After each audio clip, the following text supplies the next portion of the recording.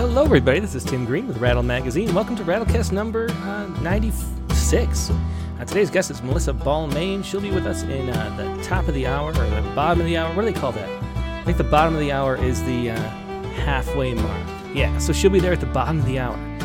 But before we begin, we're going to do Poets Respond Live. And before we begin, too, I should say that Rattle is a publication of the Rattle Foundation, a 501c3 nonprofit working to promote the practice of poetry.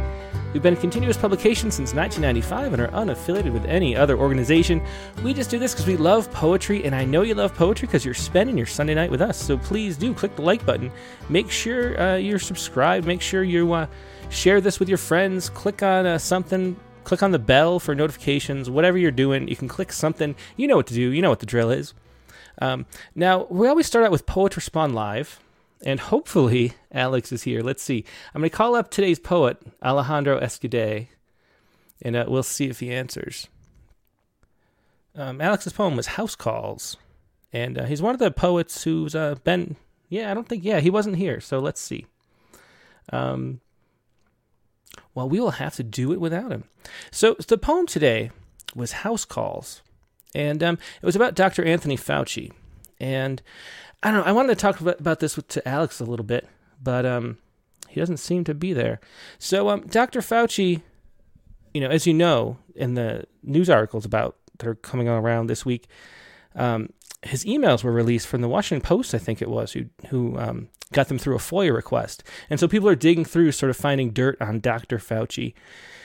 And I'm not personally, a fan of everything Dr. Fauci has done throughout the pandemic. But it does. It's something that's sort of typical of the current world we live in, the state of the world, where people are always looking through your emails, trying to find the dirt to confirm your suspicions. And so seeing Dr. Fauci go through that is what Alex was writing about. And here he says, in this poem, I'll put this on screen so everybody can see. Alex says, in this poem, Dr. Anthony Fauci drives a green Ford Fairmont, and he's also an amalgam of Anthony Fauci and William Carlos Williams. He makes house calls, and he is swallowed up by the Charybdis of tongues. That's one of the snake worm things with tons of teeth ringing it, if you're familiar with that image. Why is he swallowed up? Because that's what happens when people scrutinize your perfectly innocent emails, looking for a smoking gun. Nobody knows what happened in that lab. Maybe there is no lab. Maybe it's just a cover for a money laundering operation. Or maybe it's a lab doing good work on behalf of humanity. Whatever the case, the instructor who led a class on how to operate that chalky IBM machine that afternoon in the basement of an electronics store on Santa Monica Boulevard was a wonderful man and made an impression on me. And so Alejandro Escudé has appeared in many times in Poets Respond, and he has a style of writing that is just so image-rich and imaginative, and we always love his takes. He submits a poem pretty much every week. It's like part of his weekly routine, I would say. And so we've published a whole bunch of these poems. You know what? I think I'm just going to call. Hang on a second. Let's see. So here we go. I won't say it out loud while I'm typing it, but I'm going to call him up on the phone since Skype wasn't working for him. Hey, Alex, you're live on the air. How you doing? Oh, pretty good. Thanks for calling. Yeah, no problem. I completely spaced out and forgot that I could just call you on the phone for a second. Okay, yeah. But so for some reason I'm having issues. Yeah, no problem at all. So what can you say about this poem? What inspired you to write it? I think just the reading about Fauci's response to people and how he was saying this is just ridiculous, and I just thought it was interesting that some of his emails are pretty much what we've all said at some point. Yeah, it's weird because I was saying it before. I've sort of not been happy with some of the things he's done, some of the decisions he's made throughout the pandemic. But actually reading his emails really humanized and personalized it for me in a way where I felt sorry for him for the first. I think at the very beginning I felt sorry for him. Then he started to do some things with remdesivir that I didn't like, and things like that I was kind of scratching my head over, and flip-flopping on things and not trusting the public, But then reading his emails and seeing just the sort of human reality behind it and the mess and the massive mess that it was, it really was humanizing for me. It had the opposite effect of his critics want to have right now. Yeah, no, I think when I defend somebody, I'm looking at a very narrow thing. So Mm. it's not like I love Anthony Fauci. I'm just relating to being attacked for doing your job, Yeah. and basically a whole lot of people putting a lot of responsibility on you, uh, and while they wouldn't be able to do, a quarter of what you do. So, it's sort of like, shut up. That's all we had. We had him. So that kind of thing is it kind of strikes me. Yeah, yeah, for Yeah. sure. And Yeah. where did this? I imagine that this like there's like three things like braided through here. Um, hmm and where did that come from? I imagine it felt to me like it was a real dream, but Yeah. I don't know where was the inspiration for this poem? Just a free association, and I think the connection between the IBM class and Fauci, and then even William Carlos Williams, is this sort of feeling of wanting to get back to beyond post-pandemic normal, but normal that we once knew. Hmm. And so I think the poem is nostalgic. I wish we could get back to when we had the personal computer, right, as opposed to what we have now, which is just this weird, kind of, Armageddon, e-world, electronic world. So just where it was very focused, and you were just sitting there with a computer. Hmm. And I wrote my first poems, on a computer like this, and without any internet or anything like that. So I think it was just kind of trying to harken back to a time when less crazy than today. Just simple as that. Yeah, And then yeah. he reminded me, Fauci reminded me, I think somewhere in my subconscious, he reminded me of William Carlos Williams. I saw William Carlos Williams in a video where he's talking to a patient, Hmm. and he had the same mannerisms, and the same persona as Fauci. So it was just sort of a doctor type look. Hmm. And that's a wonderful video if you can find it. It just shows him talking to a woman patient, and she's he's saying, just do this and just do that, and then he walks away. He's very busy. That's interesting. Yeah, I've never seen that, or Yeah. I don't even know what he looks like. I've never seen a picture of, even a still of William Yeah. Carlos Williams. I don't think. Yeah, no, and you get a little snapshot of what I mean. He's in his clinic, Mhm. and Yeah. then you can. I think at one point you can even hear his secretary say, "Dr. Williams," and he's like, "I'll handle it," Mhm. So it's a snapshot of his life for real, and in who he was. So it reminded me of Dr. Fauci. Just the look. I Yeah, think. yeah, that's really interesting. Yeah. And it's Yeah. letting your brain go where it wants to go is something you're good at and that poetry requires. So I'm glad you did this. This is Yeah. a strange combination of things for being in a poem. But why don't you go ahead and read this? House calls. Okay. House calls. All I see are tongues licking walls made of tongues over streets of tongues, watched by tongue cameras and tongue satellites. A lot of yous, but no people. Just dressed up yous in masks on the ground, swirling in the wind, picked up like pollen seeds. As a kid, we called it the personal computer, and I remember going to a class put on by IBM. The teacher was a man with an afro and a big tie, wearing a name tag that read IBM above his name. I hadn't heard the word enter used as much in my life before. Then you hit enter, he'd say. I sat there in my boy body, clacking the keys, and he'd smile down at me and say, "You got it, Alex." And I'd feel so good about myself for entering those big green characters into the screen, as if something were happening besides blackmail banter one hears these days. Tongues and tongues and tongues. The attacks. Tank tongues, missile tongues, brutal, anonymous. Tongues encircling Dr. Fauci, dragging him down into a quicksand of tongues. And he, the good doctor, showing up at everyone's door with a leather bag, a stethoscope. And every window is New Jersey in the 80s. His green Fairmont parked out front, and sunlight forms patches on the walls in the shape of poetry. Really cool poem. Thanks for writing that and sharing that, as always, Alex. Thanks, Tim. I appreciate it. Thanks for calling. Yeah, definitely. Glad we could connect after all. Yeah, good thing. Yep. Okay, Okay, bye. take care. That was Alejandro Escudé with House Calls, today's poem on Poets Respond. And now I thought we would go back in time and look at some poems from the past, which is always fun to do. And I went back to June 8th, 7 years ago, 2014, and who appeared but none other than Alejandro Escudé.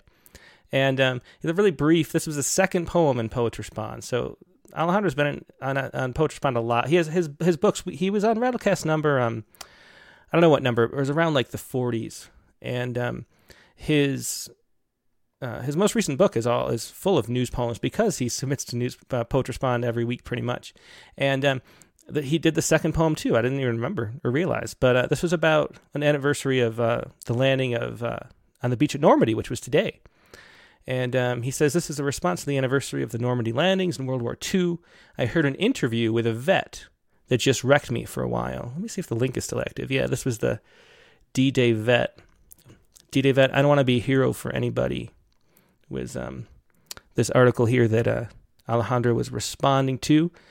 And this was his poem from June 8th, 2014. The Other Me. Here we go.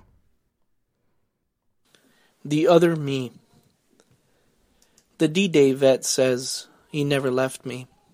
About the German he killed after arriving by sea, emptying his bullets upon the pillbox. He said, I see his arms raising, then his falling off. Could it be that blood is too red to spill willingly? That one must be mad to do it sanely? He says he learned in a museum to forgive himself, to let him go, what the Nazis did. Otherwise he'd still be holding on to him, his enemy, the man he shot dead, whom he called his other me. Yeah, what a thing to think about, going through all of life with that other me hanging in the background. That was The Other Me, a poem from 2014 by Alejandro Escudé. And now let's go up to the open lines, or the Poets Respond live lines, I should say, and how you do it if you don't know. And there'll be open lines after we talk to Melissa Balmain at the bottom of the hour. But we'll get a few, maybe one or two people right now. What you do is email to openmic@rattle.com if you haven't yet. So email your poem there first so I can show it on the screen. And then what you have to do is pick, either call by phone or by Skype. By Skype, it's Rattle Poetry, all one word. By phone, it's 818-850-7727. By Skype, just send me a chat message and I'll call you. By phone, let it ring a few times, then hang up and I will call you back. And I'm going to, let's go first to this. Somebody just called, and I don't know if it is a Poets Respond poet or if it's the open lines for later, but we'll see. This is a 202 number. It's always fun having the first-time callers. This is Jonathan. Hey, this is Tim with Rattle, and you are live on the air. Jonathan who? Jonathan Katz in Tacoma Park, Maryland. Ah, great, Jonathan. Thanks. I guess I didn't put you in the phone book before. But you had a poem, actually, the Cicada poem. Is that what you wanted to read? That's right. Uh-huh. Excellent. And so just talk a little bit about what inspired this poem and why write about cicadas. We are submerged every 17 years along the East Coast, but from Florida to Maine, and then other places around the world, with these blooms of insects that are like salmon. They mate and die, and they do it in large numbers, and they sound like a car alarm. Yeah, they sound very industrial. Interesting. And they surround you, and they do it until they're done. Yeah, I've never experienced that, actually. We didn't have them. I was too far north, I guess, when I was on the East Coast, and we don't have them here. It's interesting they sound mechanical. But let's hear this. And, where are you, I should say, too? You're in Tacoma Park, Maryland? I'm in Tacoma. I'm in Maryland, just out 4 blocks over the D.C. line. And they're all over D.C. too, I guess, huh? They're in trees, and they're on leaves, and they hang from things, and you see, and they leave their carapaces. They grab onto something, and then they scooch their bodies out from within the shell, and so there's I've written lots of poems about these different the symbolism of leaving a shell behind. This is not one of them, but it's just so rich because it envelops you in this cycle. And there's no escaping it, and it comes out at you from the woods, and it comes out of you from your bushes, and it comes out of you from the ground around you, and then it carpets everything because there's so many of them. Yeah, that is so cool. I'm very jealous as I hear that. I wish, I love walking through the woods. I wish that we had cicadas here. Although maybe the cleanup might be something that that might be difficult. Right, all those shells, or do they just disintegrate away? Well, they sometimes they hang on for years because they're on your screens. They grab onto something, and then they leave the carapace behind. And when they are related distantly to shrimp, so they are a source of protein. And in certain countries like Madagascar, they are a staple every so often. They develop certain kinds that you can get out more than every 17 years. But they're rich in protein, and they're crunchy. You just have to watch out for the wings. Yeah. and don't eat them if you have a fish allergy or seafood allergy. I heard that in some article. So go ahead, let's hear this. This is Still Life of Spring with Cicadas. I'll put it up on screen for everybody. Go ahead and read it. Okay. First of all, she had just turned on the air conditioning, so the summer freeze was rolling in. I could forget about those short-sleeved shirts because the frigid house would play the global warming to a standstill. It would be as if those calving icebergs shifted and reversed, jumped back and up to once again adhere a solid sheet along the slope. Cicadas seemed to start right then their god-awful racket, poison in the air, poison in the ear, and love can be a skinny root in shallow soil. Someone said those insects sound like sad metallic gears that shriek for oil. Someone else said fingernails scraping. Another said, my driveway is a cloud's eye view of bodies. It's the charge of the light brigade in my driveway. I was reminded of a guy in a bar in Kansas who said he didn't know whether to shoot or go blind. And she said, there they are. You can hear them singing if you listen. And I did. And they were. Really cool poem. Thanks for sharing that, Jonathan. That was Still Life of Spring with Cicadas. Thanks, Jonathan. Right. But that was Jonathan Katz, just outside of Washington, D.C., with Still Life of Spring and Cicadas. And let me call up. Let's see what Richard Westheimer has. Hey, Richard, good to see you. Hey, Tim. I haven't seen you for a week. Yeah, exactly.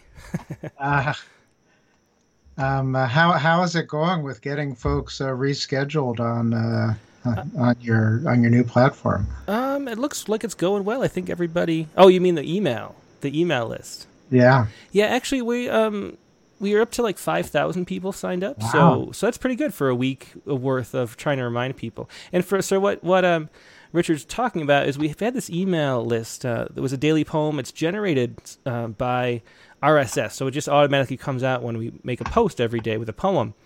And Google FeedBurner is what drove it for the last 12 years, I believe. And Google, it's always had problems. Google doesn't make any money off it. I think they originally thought they might find a way to monetize it, but never did. So they've never really upgraded the infrastructure. And after 13 years of that being in business, they are canceling it. So we had to switch. We had up to, I think we had 12,000 people who had signed up, or maybe 13 actually. But of course, a lot of those people are old names, old email addresses and things, and people signed up with 5 different email addresses. So who knows how many it really was. But so I'm trying to move everybody over. And if you go to rattle.com/signup, you just type your email address and get the poem every morning by email. And so go ahead and do that if you haven't yet. So thanks for the reminder for pointing that out, Richard. I appreciate it. Yeah, well, as the person who got caught a couple times in the FeedBurner trap, well, good.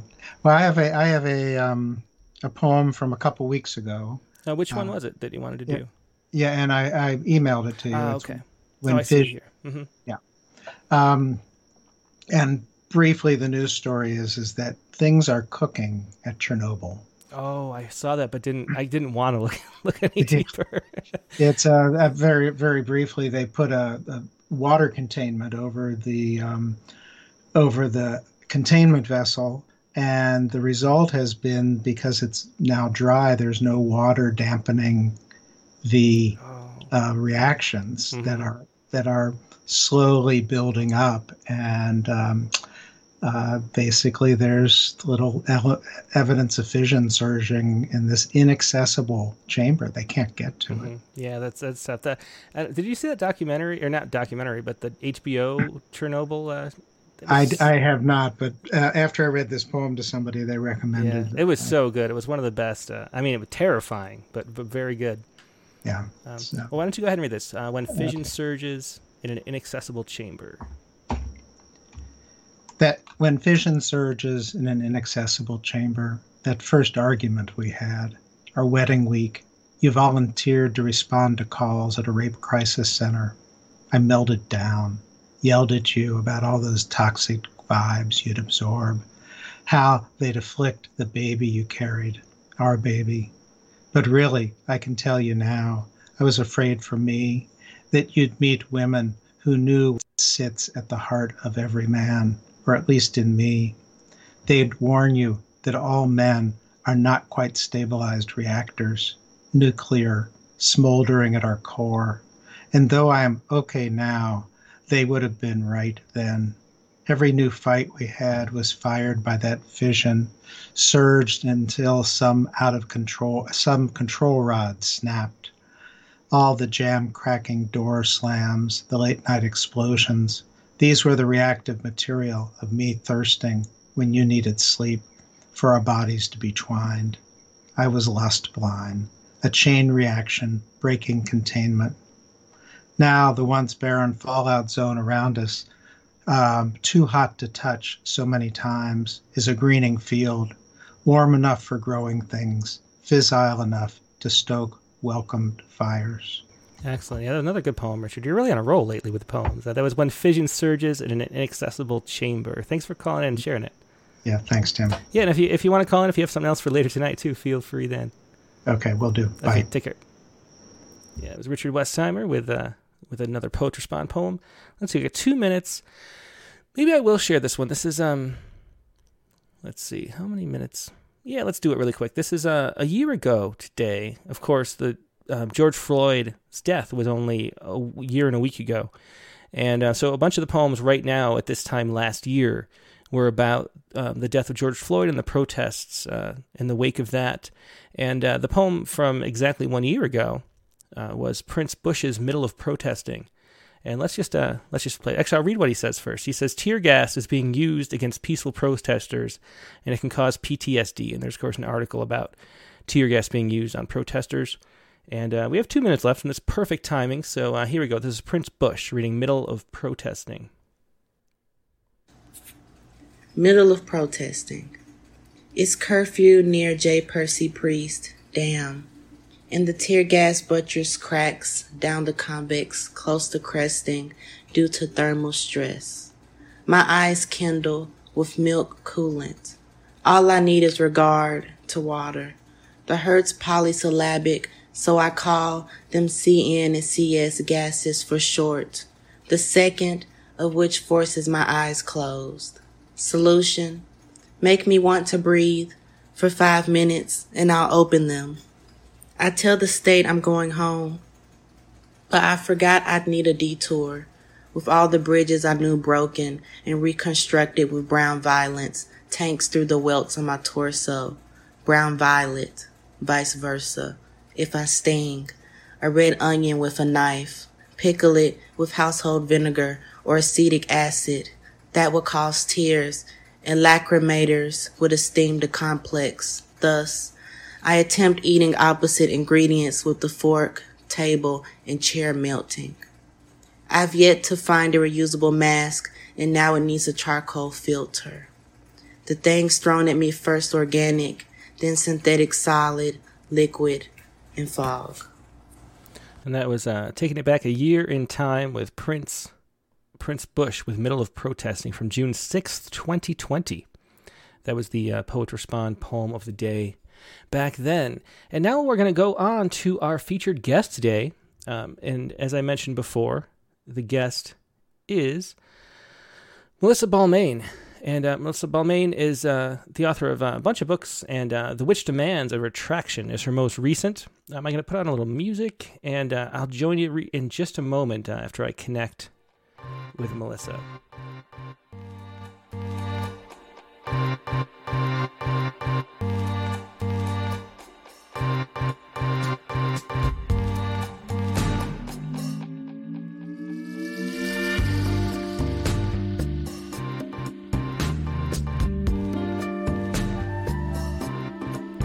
And we're back.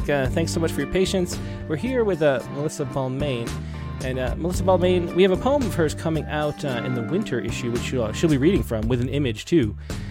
She's also the editor of Light Poetry magazine, which is really the premier poetry magazine for light verse in the country. Melissa Balmain's a humorist, journalist, and teacher. Since 2012, she has edited Light, the country's longest-running journal of light verse, founded in 1992 by John Mella. Balmain's poems have appeared all over the place: The American Bystander, American Life and Poetry, Poetry Daily, The Washington Post, and many anthologies. Her prose has been in The New Yorker, The New York Times, McSweeney's, including just last Friday. She's a former columnist for Success Magazine and other publications, and is author of the memoir Just Us, Adventures of a Mother and Daughter, from Faber and Faber. She teaches at the University of Rochester, my old home college, and lives nearby with her husband and 2 children. Her poetry collection, we have 2 that we're going to be looking at today. Walking In on People was chosen by X.J. Kennedy for the Able Muse Book Award. And her newest collection, The Witch Demands a Retraction, is really interesting. Fairy tale reboots for adults, illustrated by Ron Barrett from Humorous Books. And here she is, Melissa Balmain. Hey, Melissa, how you doing? I am doing great, thank you. It's been a lovely day during what a good friend of mine calls clapping season, where all the parents go to all the recitals and other performances of their kids. So I am beaming from my daughter's lovely piano recital. Very so cool. that was very nice lead into this, yeah. And graduation too, right? Like, everybody's graduating and doing everything. Yeah, I had a graduate a few weeks ago. My son graduated from college, so it's been a really exciting spring. Yeah. Well, do you want to start us out with a poem? What do you want to start with? Well, I thought I would start with one from Walking In on People. Fluffy weighs in on the baby, because it illustrates one of the things that we'll maybe be talking about later, as far as my poems go and other people's poems. And also, I tried to read this on another reading recently, and we got Zoom bombed. Oh, so I really? never finished it. So everyone who wondered, that ended oddly. That really was a bad ending. That's because it was cut off. So, I mean, maybe you'll still hate it, but at least you'll hear the whole thing. Okay, so, go ahead. All right. So this is a poem for that may ring bells for anyone who has either ever had a baby, or anyone especially who's had a baby while having a pet in the house. Okay. And I think the speaker will be obvious. It's a persona poem. Fluffy weighs in on the baby. It's hairless as an egg. Why bother petting that? It doesn't purr or groom your leg, and yet you feed the brat. Instead of catching mice, it grapples with its socks. It's never taken my advice to use the litter box. It can't climb up a tree. It can't chase balls of string. It leaves you 0 time for me. Just eat the wretched thing. And there's another example of the dark humor that runs throughout this book. Fluffy weighs in on the baby. So this is Walking In on People, poems from Able Muse Press. And that really sets up perfectly like what you do with poetry, which is, I think do you write exclusively like humor and dark humor and light verse, or do you write other? No, I sometimes write other sorts. In fact, you've published at least one of my not overtly humorous poems. Mm-hmm. But yeah, I do tend toward the lighter approach to sometimes very dark material, sometimes less dark material. Yeah, but I tend to try to find the humor in things. So what do you think that is it that draws you to that? How come you end up being a humorist?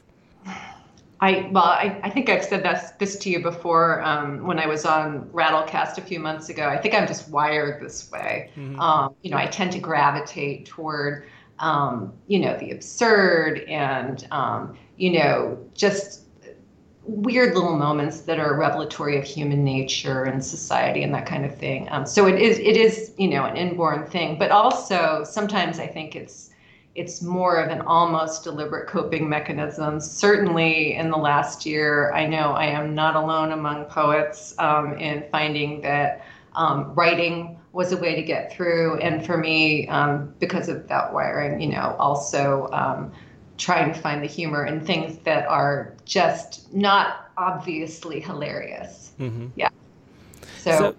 So maybe just talk a little bit about your background. How did you end up being a writer? Did you write poems when you were young? Did you come to it later? Did you always want to be a writer? Was there something that unlocked it for you? Wow. Let's see. I did start writing very young. And I remember writing at least one soulful, I am alone at night, it is cloudy kind of poems. But most of the things I remember writing as a kid, even then, tended toward finding the humor in things. I remember that I did a lot of poetic parodies, song parodies, which those of you listening who write comic poetry probably know that's like the gateway drug to writing other forms of light verse. And I often assign parody to my humor writing students because it is a nice, fun way in. So I did a lot of that. I also wrote a lot of fiction. And then I became a journalist. And surprise, one of my main specialties as a journalist, I did a lot of different things as a journalist, but I did tend to write feature stories that were along humorous lines. I became a columnist for a variety of publications, and again, tending to find, humor in life and writing about that. Yeah. Well, I think that the main topic we want to talk about throughout this whole episode is humor. But why don't you read another poem just to sort of keep it rolling and have more examples, and then we'll talk more about it. Okay. Well, how about, so we just heard, a persona poem from the point of view of a cat. And writing persona poems is a passion of mine. I really enjoy it. I wrote recently in Robin Helvig Larsson's blog that I think it's because I'm like a failed method actor. So, and not that I was ever a professional actor, but, it's sort of like, this is my way of acting, inhabiting other people. In my new book, I get to do this a lot because I don't know if you can see this very well, The Witch Demands a Retraction. It's a whole bunch of fairy tale retellings for adults. I hasten to say for adults because it has these charming, wonderful, hilarious illustrations by the illustrator Ron Barrett. And he's done a lot of things for children as well, so I would not want to mislead you. Okay, so anyway, I've got poems that are retellings of fairy tales, and for the most part, they are from the perspective of a character from a fairy tale, not necessarily the one whose perspective predominates in the versions that we're more familiar with. So I'll start with the first poem in the book, which is called Fed Up. Yeah, I'll put it on screen as you read for everybody so they can see the pictures and stuff. Yeah. Yeah, you're going to do that. Okay. So, Fed Up. Red Riding Hood's grandma had chest pains galore, cholesterol looming at 244, and blood pressure spikes. Though she kept it all quiet, her daughter found out and imposed a strict diet. No more would she bundle Red off with a pail of cookies for Granny. Instead, she sent kale and casseroles ranging from foul to insipid because she had stripped them of every known lipid. One day, Red arrived to find Granny in bed. "Come closer, my dumpling," the dowager said. "Forget the lame cover-up tale that came later. No wolf gobbled Red. It was Granny who ate her." And that was a Fed Up. And I mean, look at these great illustrations too in this book. I mean, I when I read this earlier today, I thought, well, I'm gonna have to hide this because my 6-year-old son is gonna see this and think it's cool. And then the poems, I mean, there's some stuff, I mean, it's for adults for sure. I mean, a lot of it would go over younger kids' heads completely, I'm sure. Yeah, well, he's pretty quick. I don't know. I think he might get some of the stuff a little too well. So, but it's such an interesting thing to do a book in this way, a book of poems with an illustrator and having the look of a children's book. Is that something I've never seen that really done before? Is that something that you have any kind of model of that anybody's done? Because I've never really seen it. Well, I mean, there are a few books. Okay, I don't know what words I'm allowed to say on YouTube and You can Facebook. say whatever you want. Doesn't matter. Okay, well, Go the Fuck to Sleep is a parody of, a very familiar book for children that has become a bestseller for adults. Yeah, I think I saw, isn't there a video of, what's his name, the actor from Pulp Fiction?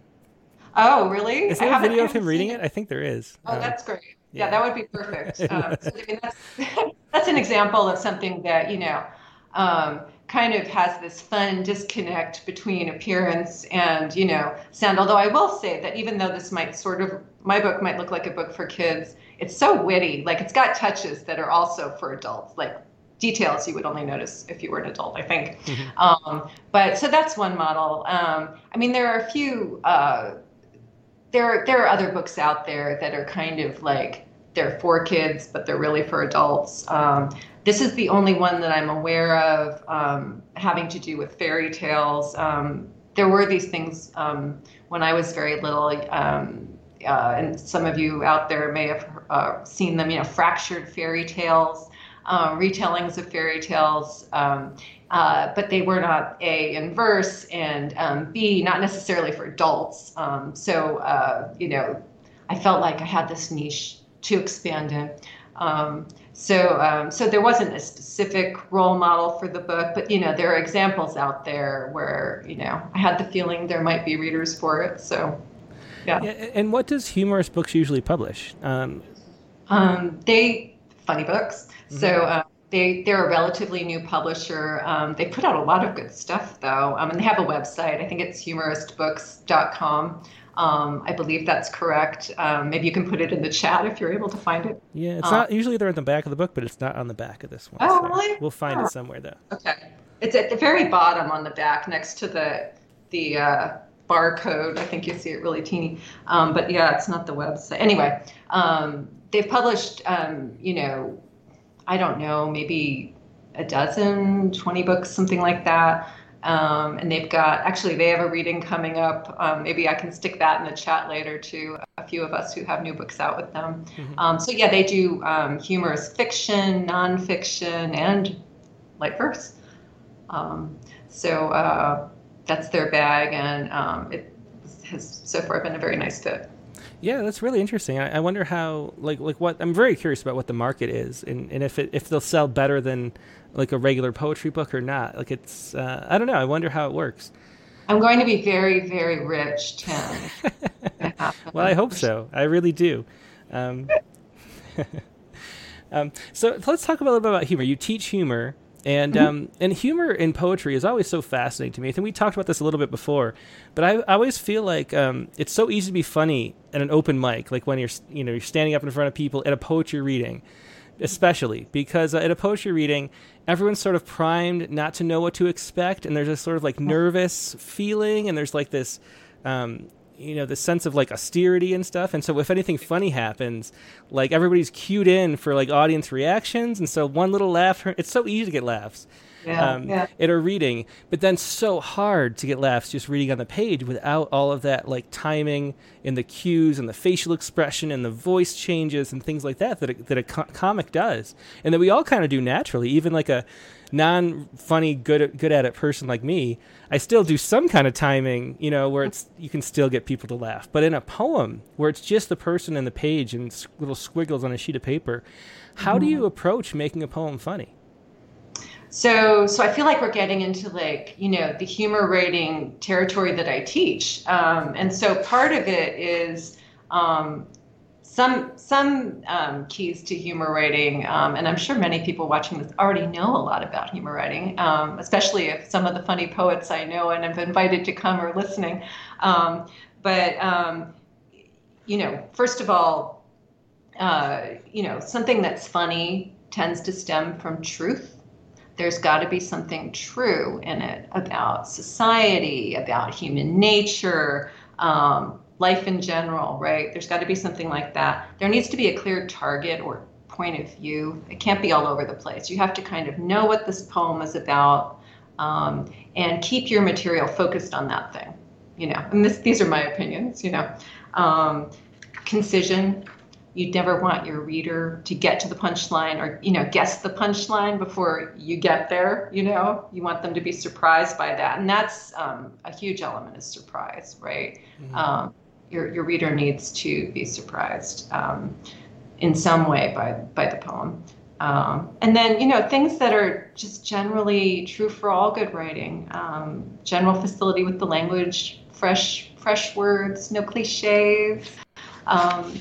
The right verb, the right noun, all that kind of stuff.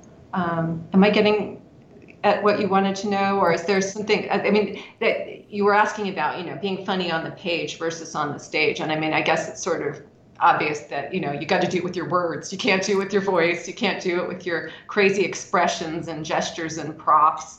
And so, that's something my students and I will talk about. Is like, how do you get that feel? Mm-hmm.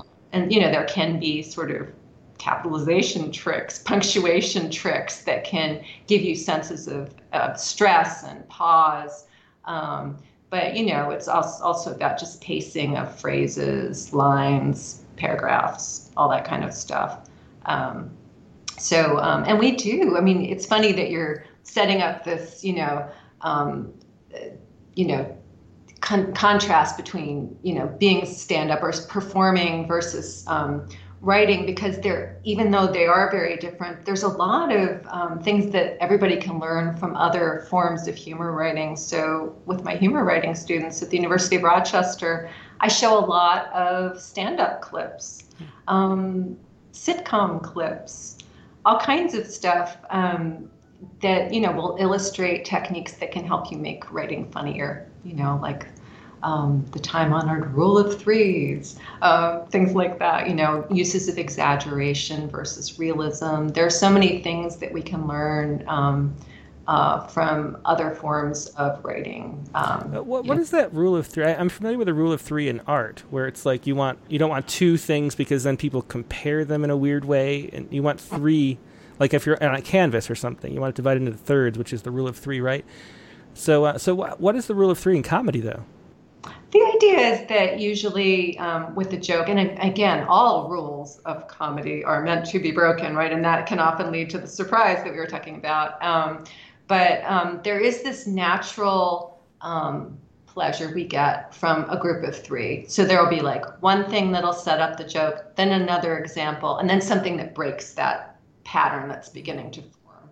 And I don't know why we are naturally drawn to threes, but it is true. And in fact, it's so true that in my own writing, and I've seen this in my students' writing too, you can get trapped in doing too many threes. And then you're like, oh my God, I have trios all over this page. There's too many trios, Yeah, that's interesting. I guess because, you need 2 points to make a line, and you need a line to be able to predict where the next point is going to be.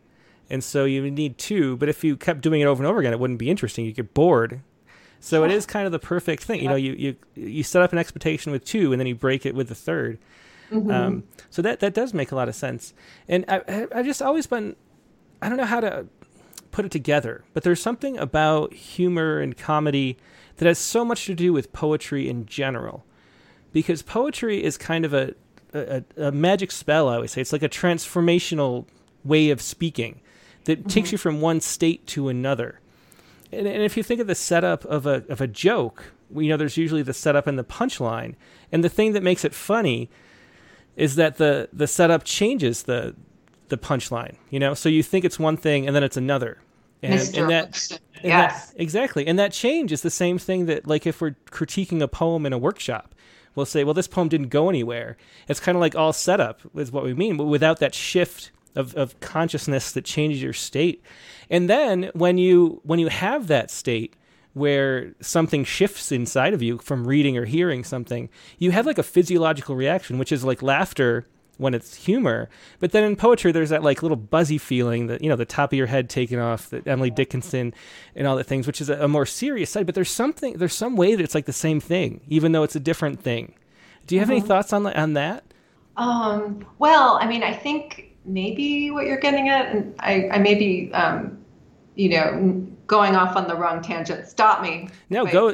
Tangents are highly recommended. So, I mean, maybe what this makes me think of is that so-called light verse can be about very dark things, and this has been true ever since people have been writing funny poems, and I think that it can be a way of getting people to see something in a new way or pay attention to something dark without them wanting to run away. It's like a spoonful of sugar makes the hard truth go down. And so, part of what will make the top of my head come off when I'm reading a good piece of light verse that's about something serious is that, A, it's just the surprise that you expect in any good piece of writing. And B, it's that they found humor in something that I would never have thought could be funny. Mm-hmm. Dorothy Parker on suicide. That's not an obviously a laugh out loud topic, and yet she manages. Now, this is not, and there's many kinds of laughter, right? Just as there are many kinds of so-called light verse, everything from slapping your thigh, guffawing laughter, to the worm chuckle, to the wry smile, So there's all these different kinds. But anyone who can find any sort of humor in a dark topic, I think that's a way of getting people to think about that. Yeah, and I think there's something to do with truth. You mentioned truth; it has to be true earlier, but I think there's some kind of way that truth resonates, and when it's like taboo truth, it's like funny, And when it's undiscovered truth, you get that like little buzzy whatever, where people they're reading are like Yeah. And I think that they're very related because they're both somehow like the brain realizing a truth, and then you get like a little dopamine reward or something for a new discovery of meaning in your life or something. I think that seems to me the somehow what combines comedy and poetry and makes them so similar. That's a great way to put it. Yeah. And so do you want to read another poem? Sure. So I had all these persona poems lined up. I don't want to get too bogged down in doing one kind of poem, so we could come back to that also. Yeah, sure. But I feel like since we've been talking about writing about things that are actually quite upsetting in a humorous way, maybe this is a good time for me to move into a poem or two that I wrote in response to the pandemic. And The American Bystander is a wonderful humor magazine that's run a lot of my stuff that's jumping off of the pandemic. And the first one that I'll share, this was earlier in the pandemic, knock wood. This is a situation that is becoming less prevalent right now. However, it will probably still be very familiar to anybody who took a lot of walks during the first year of the pandemic.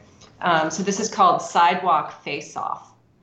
Look, from opposite directions, wearing masks to thwart infections, two athletic pairs of spouses march past neo-Tudor houses. Sneakers pound and pulses quicken. It's a game of COVID chicken. Who will keep on moving forward, chin and eyeballs firmly lowered? Who will scurry 6 feet over to the dog-dew-studded clover, fearful that they'll later sicken thanks to playing COVID chicken? Every day the teams assemble. Every day their innards tremble like the innards of scared rabbits, but they keep their walking habits. In a world that's stalled and stricken, there's no sport but COVID chicken. And that is a Sidewalk Face-Off from The American Bystander, which you can find at theamericanbystander.substack.com. Very interesting. A bunch of your poems were published in American Bystander. Do you know anything about that? I'm not familiar with that journal. It's a humor journal. I can't say enough good things about it. It's both in print and in part online. They have the Substack for pandemic-related poems. They also have a spin-off called 251 for very short pieces of humor, verse or prose. But it's just wonderfully run. It's so great to rub elbows with some of the people in this magazine. People like Roz Chast and Barry Blitt and Ron Barrett do cartoons there. I mean, so many wonderful, wonderful cartoonists. And then there's a lot of writers whose names will be familiar if you read The New Yorker, if you've watched The Simpsons, just a lot of really talented people. So I've been honored to be in there, and it's a lot of fun to read. So I recommend checking it out. It's run on a Patreon model. So, you can contribute X amount. You can either read it in PDF form or in print. Mm-hmm. Yeah, it's a really interesting idea for putting a magazine on the Patreon model. Did you want to read another poem from there? Is that the next one? Sure. I'll read a much more recent pandemic-inspired poem. This is coming out in the next print edition of The American Bystander. Vaxxed Life. It's just as I dreamed. Thanks to vials from Pfizer, I'm off to reunions with people I've missed. First, the dentist. Could I have a fractured incisor? A physical therapist. What's with my wrist? Ophthalmologist. How come my eyeballs are aching?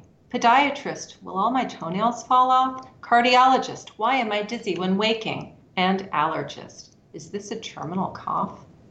After that, who can tell which new doctors will vet me? And what they'll vet for? Deadly clot? Toxic sting? What a privilege it is, now that COVID won't get me, to worry again about every damn thing. That was Vaxxed Life, forthcoming in The American Bystander. So one of the things I always wonder about when confronting humorous and verse poetry is that as an editor for Rattle, it's one of the things that people always say is that they wish there was more humor and they wish there was more verse. And so I try to find that in submissions, and we just don't get. I mean, the percentage of things that are funny versus very serious. I mean, it's like 2% or something. There's even attempting humor, and then verse is a similar. Maybe not. Maybe it's like 1 in 20 poems or something are in verse. And by that you mean like things that are in meter or meter and rhyme. Yeah, exactly. Formal verse is what I should say. Meter and rhyme poems, and people always ask for those, and they don't seem to write them very often. So I always wonder, like how much of the audience's reaction is there to this kind of poetry? Is there a group of people out there that just love this, and it's because the thing is, like, people will say, regular people, people not sort of indoctrinated into the poetry community world where they read poems all the time, right?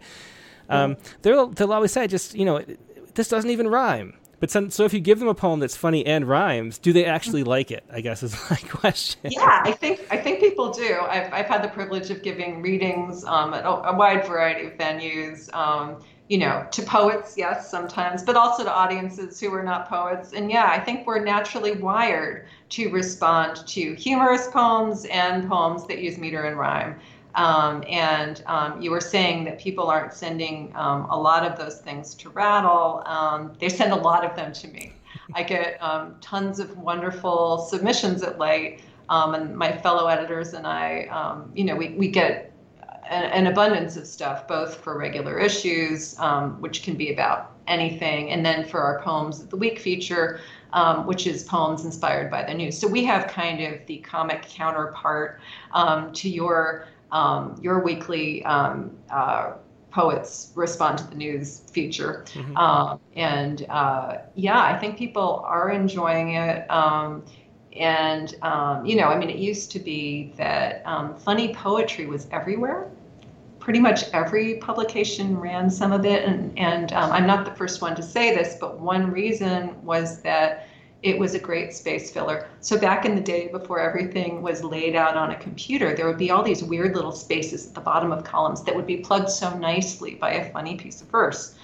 So that was one thing that happened. And then, of course, rhyming, scanning, metrical poetry kind of fell out of favor, and free verse became much more popular. And free verse, I would say, is still what a lot of people think of as poetry, and then they will call, funny poetry something else. By the way, I think the term funny poetry is a very good term, maybe more useful than light verse, which confuses some people. And some of the most prominent practitioners of funny poetry hate the term light verse because it sounds like it can't be about weighty things. But anyway, so people tend to maybe not even think of it when they think of poetry, but luckily some editors have thought of it. One of them was John Mella, who founded Light, the journal that I inherited the editorship of, which is now, just online. It's free online, lightpoetrymagazine.com. And a few other editors have thought of this too. There's our friendly counterpart overseas, Lighten Up Online, which is run in England by the poet Jerome Betts.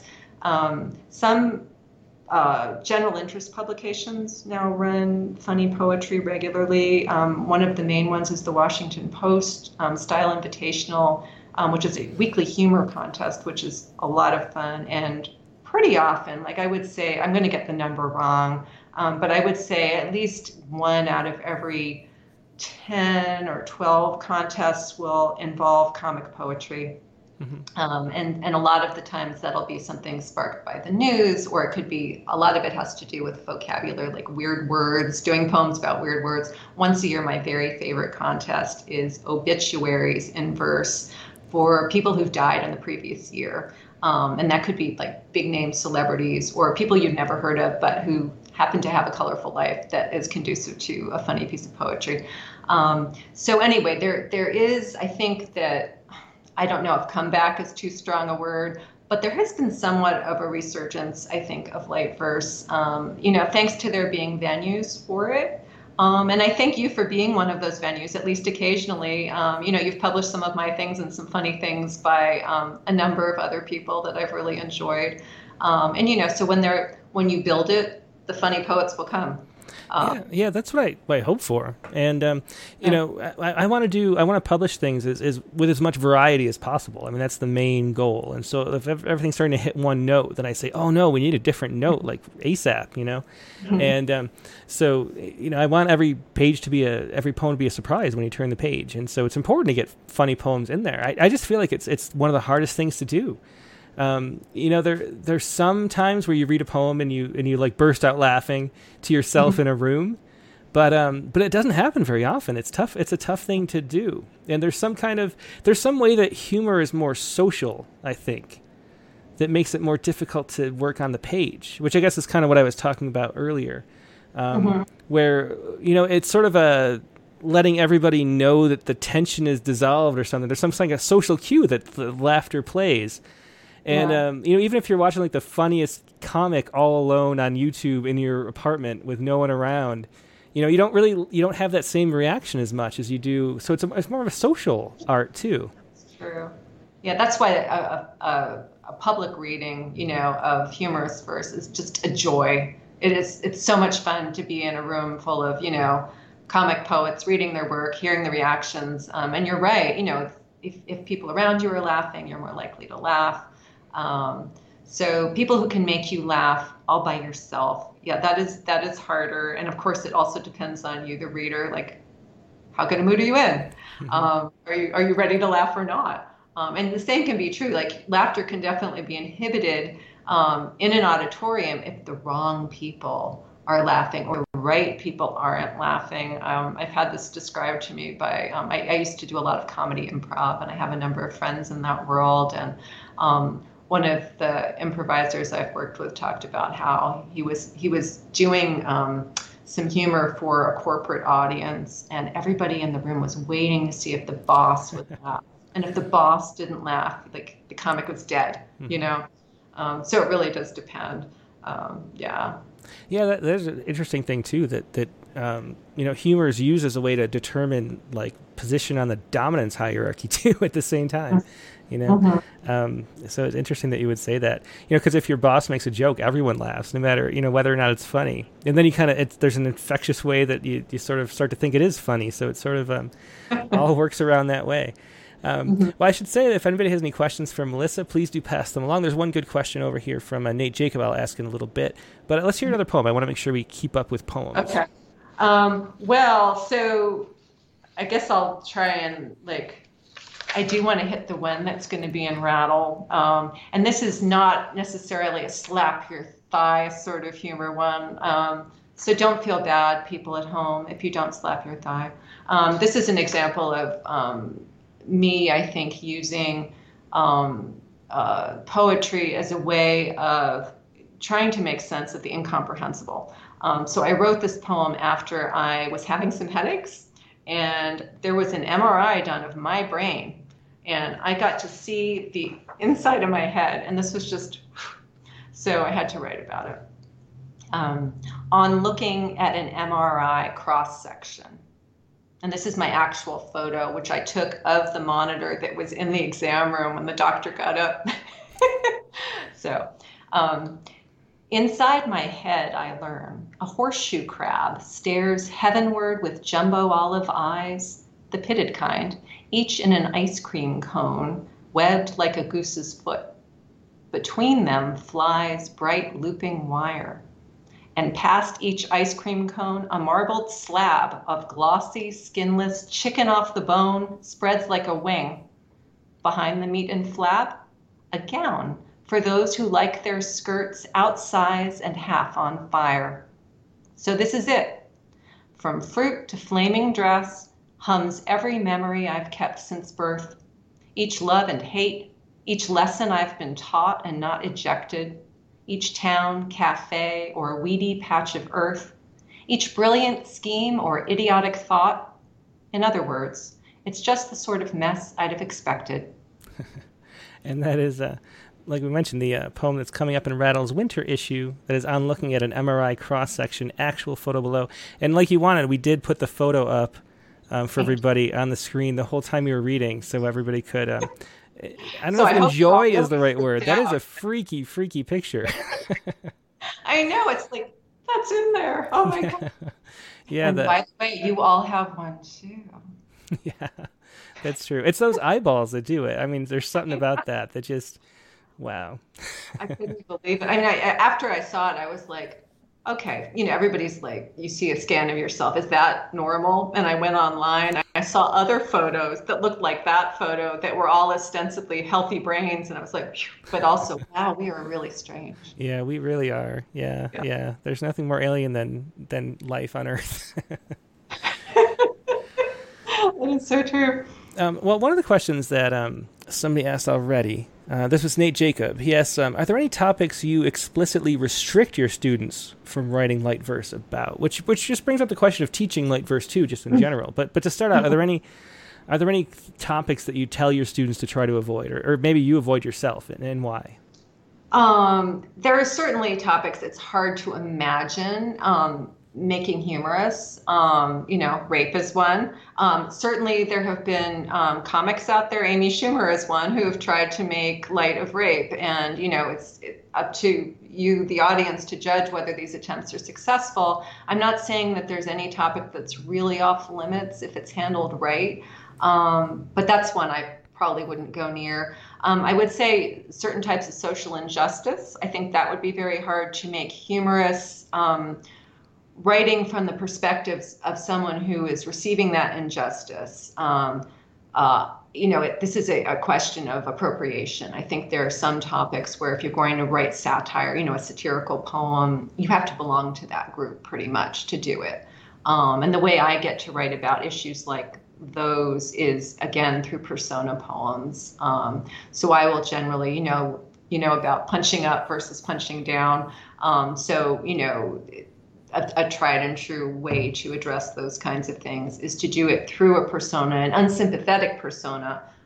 They will see themselves, this persona is sympathetic and correct and all of that. The audience will know otherwise. And so, that's how I get to do things like that. Light, the journal that I edit, we run a lot of stuff along those lines from various personas. We have a couple of poets who, for about 4 years and a little past then even, became great channelers of our previous president. And various other politicians from both sides of the aisle. There's that's very rich territory. Again, that's punching up, people in power. Those are the people that, tend to feel like fair game when you're making fun. Regular people, that can feel like shooting fish in a barrel. Yeah, that's interesting. When I heard the question, I was thinking more along the lines of like things that are like overdone. I mean, I guess maybe it's just thinking from a, I don't know, different editor's perspective or something. But I was thinking of like, what jokes are you so sick of hearing, kind of thing. Well, we will get a lot of, oh gosh, people will make the same puns or the same rhymes, people. Trump and dump. Yeah, Trump and dump, where we got so many Humpty Dumpty parodies, Trumpty Dumpty, that kind of thing. But each person who submits it, they're the first, as far as they know, they're the first to think of it. And that alone wouldn't necessarily preclude publishing something. There's probably no phrase that's ever been spoken in the English language that's, completely one of a kind. Maybe, I don't know. Actually, the poet Robert Schechter wrote a funny poem about that. So maybe there are some one-of-a-kind phrases. But, there are more types of poems that we just receive an awful lot. One is poems about poems or writing poems. I'm guilty of writing some of those myself. But in general, it's been done so much that I feel like, we don't need to see a whole lot more of them. And it's hard to find a fresh angle on it. Do you get a lot of those, Tim? Oh, yeah, for sure. I mean, there's a whole bunch of topics that I just... But then the thing is that every time I think to myself, I never want to see a poem about that again, then there's a surprising one that's really good. And you're like, wow, I never thought of it from that angle. So that's the magic of poetry. The one exception might be Trump, which I think for a light magazine, it feels probably similar to how it felt, but in a different vein. It was like sort of the best of times and the worst of times, because there was so much material to skewer that you were getting so many poems constantly. But God, did you get sick of them? Well, I mean, it wasn't that. So part of the problem is that, again, telling truth to power, punching up. The vast majority of political humor we received during those 4 years and continue to receive really was anti-Trump, anti-Republican, and that made sense because they were the ones in power and so on. But what it meant was that for people of different political persuasions, they might not feel so much like reading light, right? Because it might feel like it's all of that. So we were definitely open to stuff from the other side of the aisle, but for whatever reason, there wasn't so much funny stuff coming in. Mm-hmm. So I definitely was pleased that people started branching out. We started getting a lot of stuff on News of the Weird. We get wonderful stuff almost every week, like weird animal news. And of course, funny animal stories and antics often end up telling us a lot about human nature, right? Because it's how we deal with the animals. So we've had, people, sometimes it's just animals doing things like beavers eating through, what were they eating through? They took out the power grid or part of the power grid in Canada. Am I getting that right? I'm just terrible. I'm blanking on what the story was. But beavers doing damage, parrots doing damage. And then, of course, people doing things with animals, like there were a couple different stories of people in Florida, Florida man and Florida woman doing things with alligators and that kind of thing. So we get a lot of good animal stories. We get a lot of, really just fascinating news from all over the world. I find out a lot of my favorite news stories through funny poetry that comes in through our submissions queue at Light. There was a great story last week about a drug dealer who was caught because he was on the internet and he held up a block of cheese that he had just bought, Stilton cheese. And the authorities saw this picture and they were able to extract his fingerprints from the photo of him holding the block of cheese. So, and a contributor to Light wrote a great limerick about it. This is like most of the news that I'm well aware of is the absurd news. Mm-hmm. Yeah. Well, do you want to hear or do another poem? Sure. Keep the poem ball rolling. How about I'll do the title poem from Walking In on People. And I will say, people often ask me, is this poem 100% true? It is 100% true. Walking in on people. It's just a talent that I've always had, though not, thank God, around my mom and dad. They did the deed, as living proof I knew it, and yet I somehow never saw them do it. The same cannot be said, regrettably, of roommates, colleagues, hosts, and 2 or 3 romantic pairs whose panting thrusts and reaches were glimpsed by me on isolated beaches, of poets who, shared sitting rooms be damned, I witnessed at a conference in Jammed, of friends rebounding from a recent breakup and once 2 mimes in nothing but their makeup.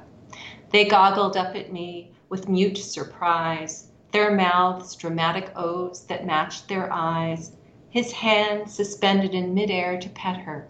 Marcel Marceau could not have done it better. Why me? Why all this unintended shock? I wish I knew. I don't forget to knock. I never tiptoe like a ballerina, and still I'm like some peeping Thomasina. My consolation is I get for free a version of what some folks pay to see. Instead of porno actors in flagranti, I'm bound to catch a glimpse of someone's auntie. And though it will humiliate us both, while prompting an unconscionable oath from Uncle Irving, Archibald, or Maury, it's guaranteed to make a better story. That is the title poem, Walking In on People, from that book from Able Muse Press. And I wanted to talk a little bit about the just the way that meter and rhyme work within humorous poetry, because it's like we're talking about the setup and the punchline. It's almost like every rhyme is a setup and a punchline. You know, and that poem, the line that sort of almost made me laugh out loud, I'd hold it in, was that the ante and the in flagranti, because you don't expect, you know, it's just something that you completely don't expect. But then the rhyme, like, is true, you know, and so there's that like discord between the surprise and like the expectation and the surprise at the same time. So is that why you write in verse? Is it to get the humor better, or do you just like formal verse generally? Well, I think that in general, and definitely there are exceptions, there are some very funny poets who don't write a lot in meter and rhyme, so I'm not ruling out funny free verse. However, I think most of the time it helps humor for you to be using humor and rhyme. I mean, meter and rhyme, if you're using them well, you know, because rhyme is often, as you pointed out, a great vehicle for surprise. And meter, you know, it gets you galloping through a poem, or, you know, if it's a galloping meter, or if it's more, you know, iambic or trochaic, it gives you this sense of liveliness. And, you know, part of what I think appeals to readers about well-done comic verse is that it is technically well done. Someone is handling those elements well. And so it's sort of, you know, it can be something of a high wire act. You know, it's hard to pull off. And so when someone does pull it off, you get that, I don't know if it's like a sense of, you know, like being in a car that's being driven well or something like that, or seeing someone do a trapeze act and they land and bust their head open. You know, maybe there's an element of relief to it that they survived this high wire act. I don't know. But, you know, there's, we are definitely, I keep using the phrase wired too, but our brains are made to enjoy meter and rhyme. Hence all the nursery rhymes, hence jump rope rhymes, hence Dr. Seuss and Shel Silverstein. And as adults, hence all the rhyming metered music that we enjoy, you know, Broadway tunes, rap, a lot of pop tunes are metered and rhyming. And we naturally enjoy them. And I think almost don't realize it. Like a lot of people that I've taught in my classes, they're like, oh yeah, that's true. I do listen to a lot of meter and rhyme. I didn't think of it that way, you know?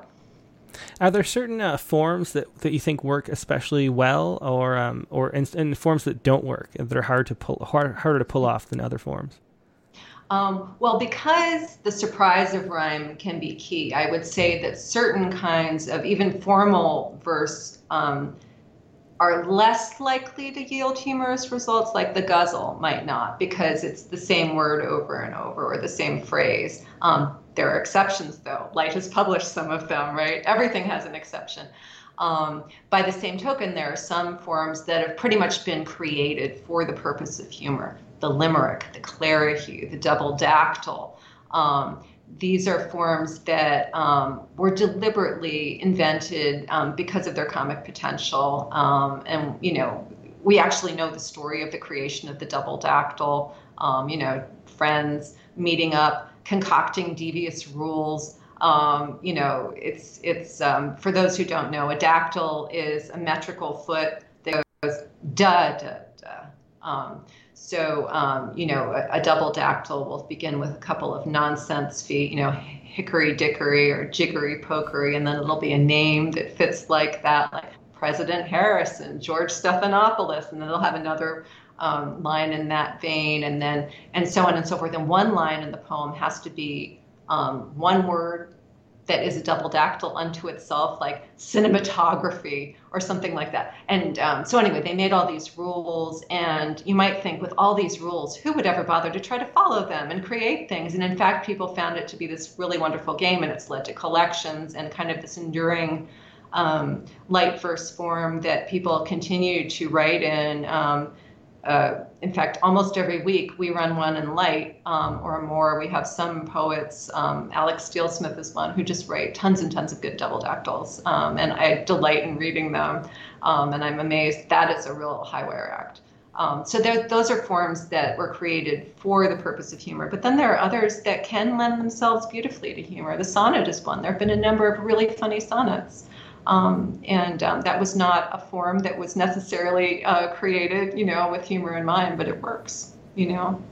Yeah, it's so interesting that you talk about being wired, because, you know, you can teach a kid, like a 3-year-old can write a limerick, you know, and they don't know what anything is going on, but there's something about the rhythm and the rhyme that are just so natural that it just comes out. Like we understand that sense of music or whatever from, you know, nursery rhymes and lullabies and things like that.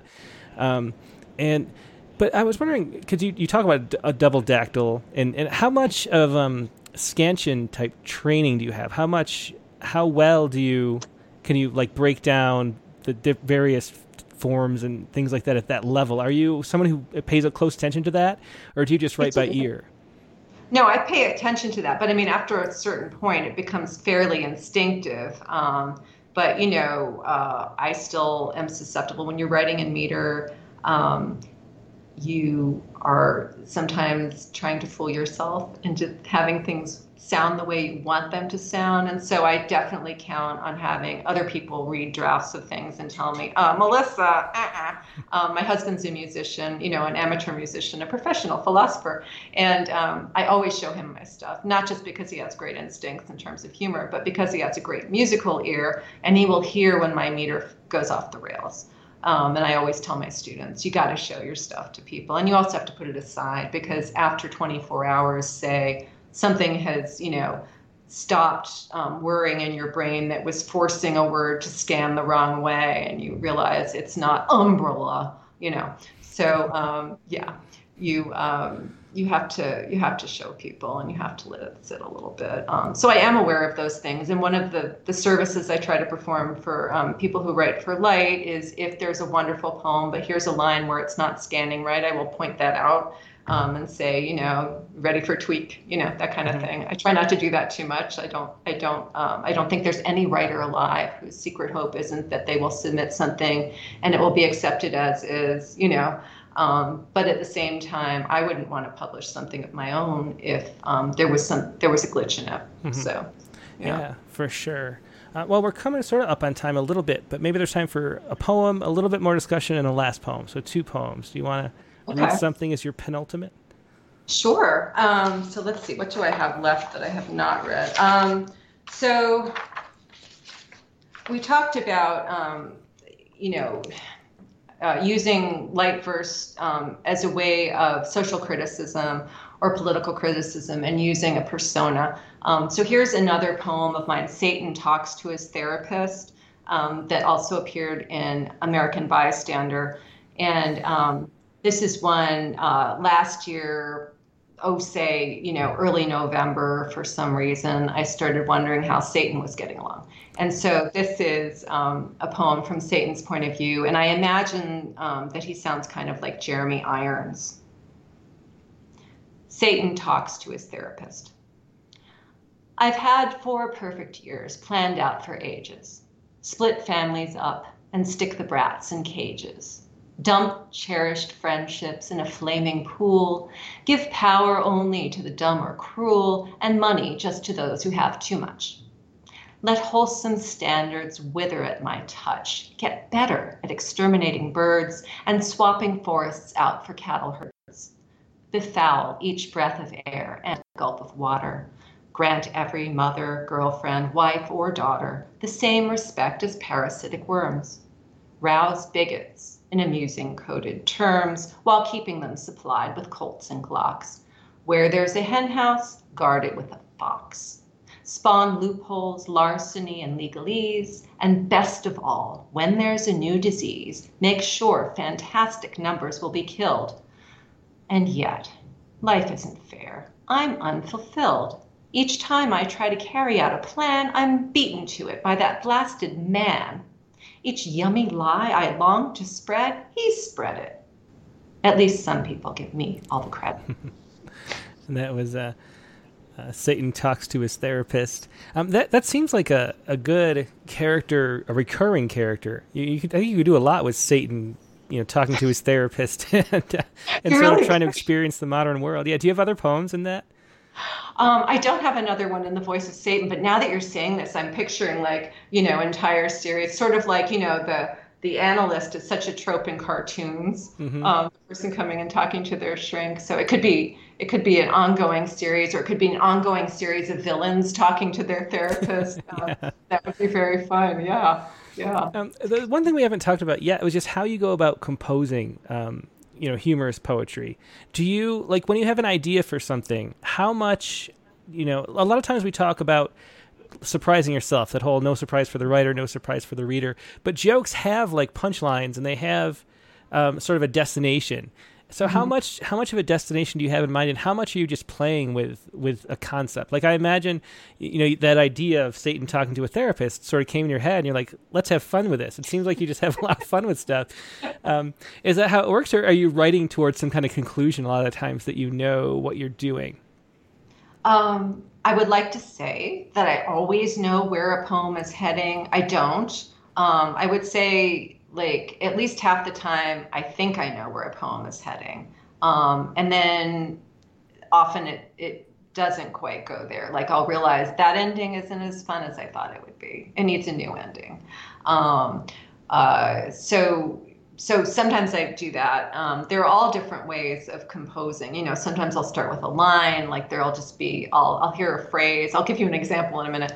I'll hear a phrase that starts to resonate in my mind. COVID chicken was one, that poem, Sidewalk Face Off. I'd been taking lots of walks with my family, and I was like, this is a game. This is a sick game we're all playing. What would it be called? I'm like, COVID chicken. And that's sort of what led to that one. Sometimes it'll be the title. I'm kind of a shameless punster, and so I've had some poems that started with the title. I wrote a villanelle, the form villanelle, and I broke that down in my mind. It's like villain L, and then I ended up writing a poem called Villain L about women's magazines.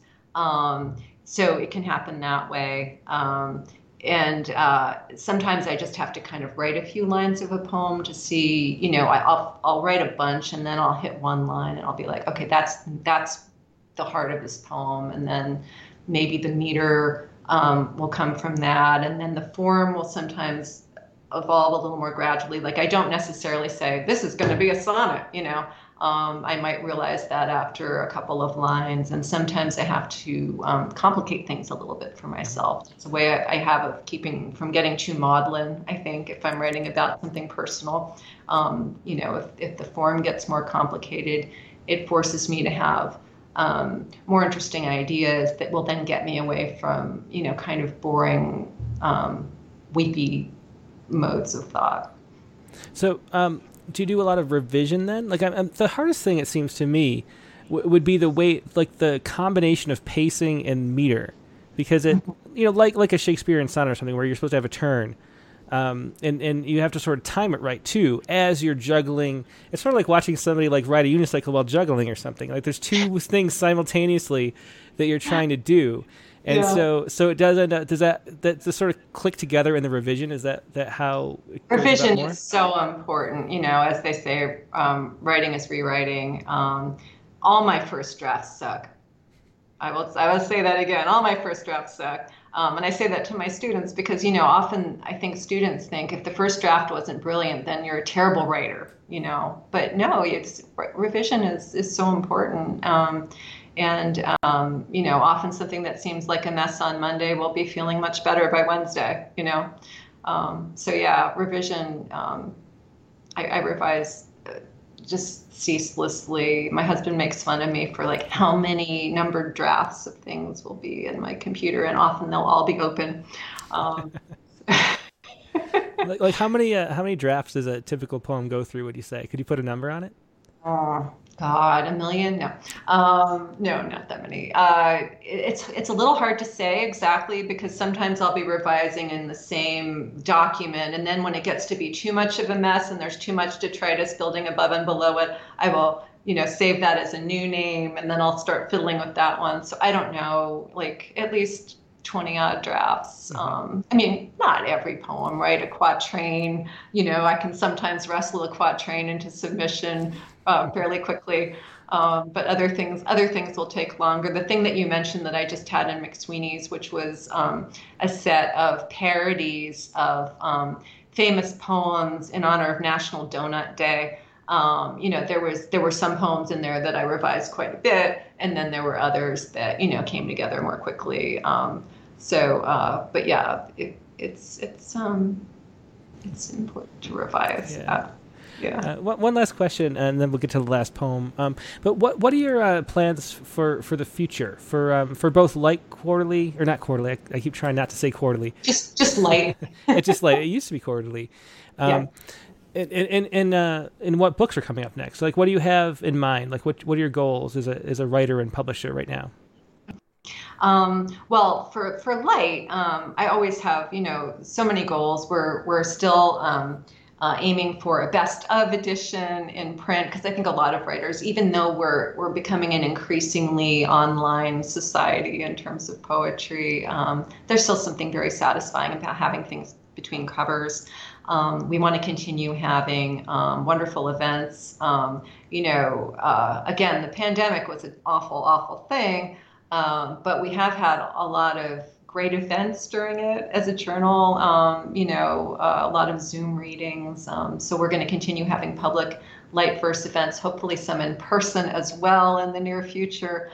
Continue to expand. I love it when we get new contributors. It makes me so happy when I see that we do blind submissions as you do. Mm-hmm. And it makes me so happy when I realize that we've accepted a poem from someone we've never published before. That's a thing that I think is maybe worth underlining because I think every editor feels that way, and the perception is it's the opposite. But yeah, like when I reveal, I look up who the poet is after a meeting, and then I'm like, oh wow, awesome! It's someone we never published before. I mean, that's the best, and the so don't let the fact that you haven't been published yet in a place dissuade you from submitting. Absolutely. So I love that, and expanding our writership and our readership.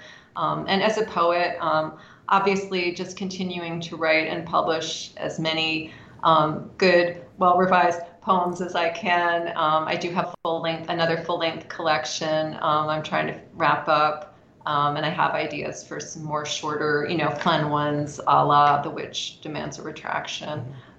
So thank you for asking. Yeah. Well, let's finish up with one last poem. Okay. Do you want me to read the one of the parodies from the McSweeney's thing? Would that be fun? Whatever. Up to you. Whatever you'd like. Okay. All right. Well, we'll do that. So this is from the piece as a whole, which came out on Friday, is called What Some Poets Would Say If They Were Around for National Donut Day. And so this is the Dylan Thomas one, which is a spin on a villanelle that I think will be very familiar to most of you. Yeah, this was. Let me just ask before you even start. Did that first line, "Donut go gentle in the night," is that what started the whole series? That's what I was wondering. Yes, because that is such a good line. That's exactly what started.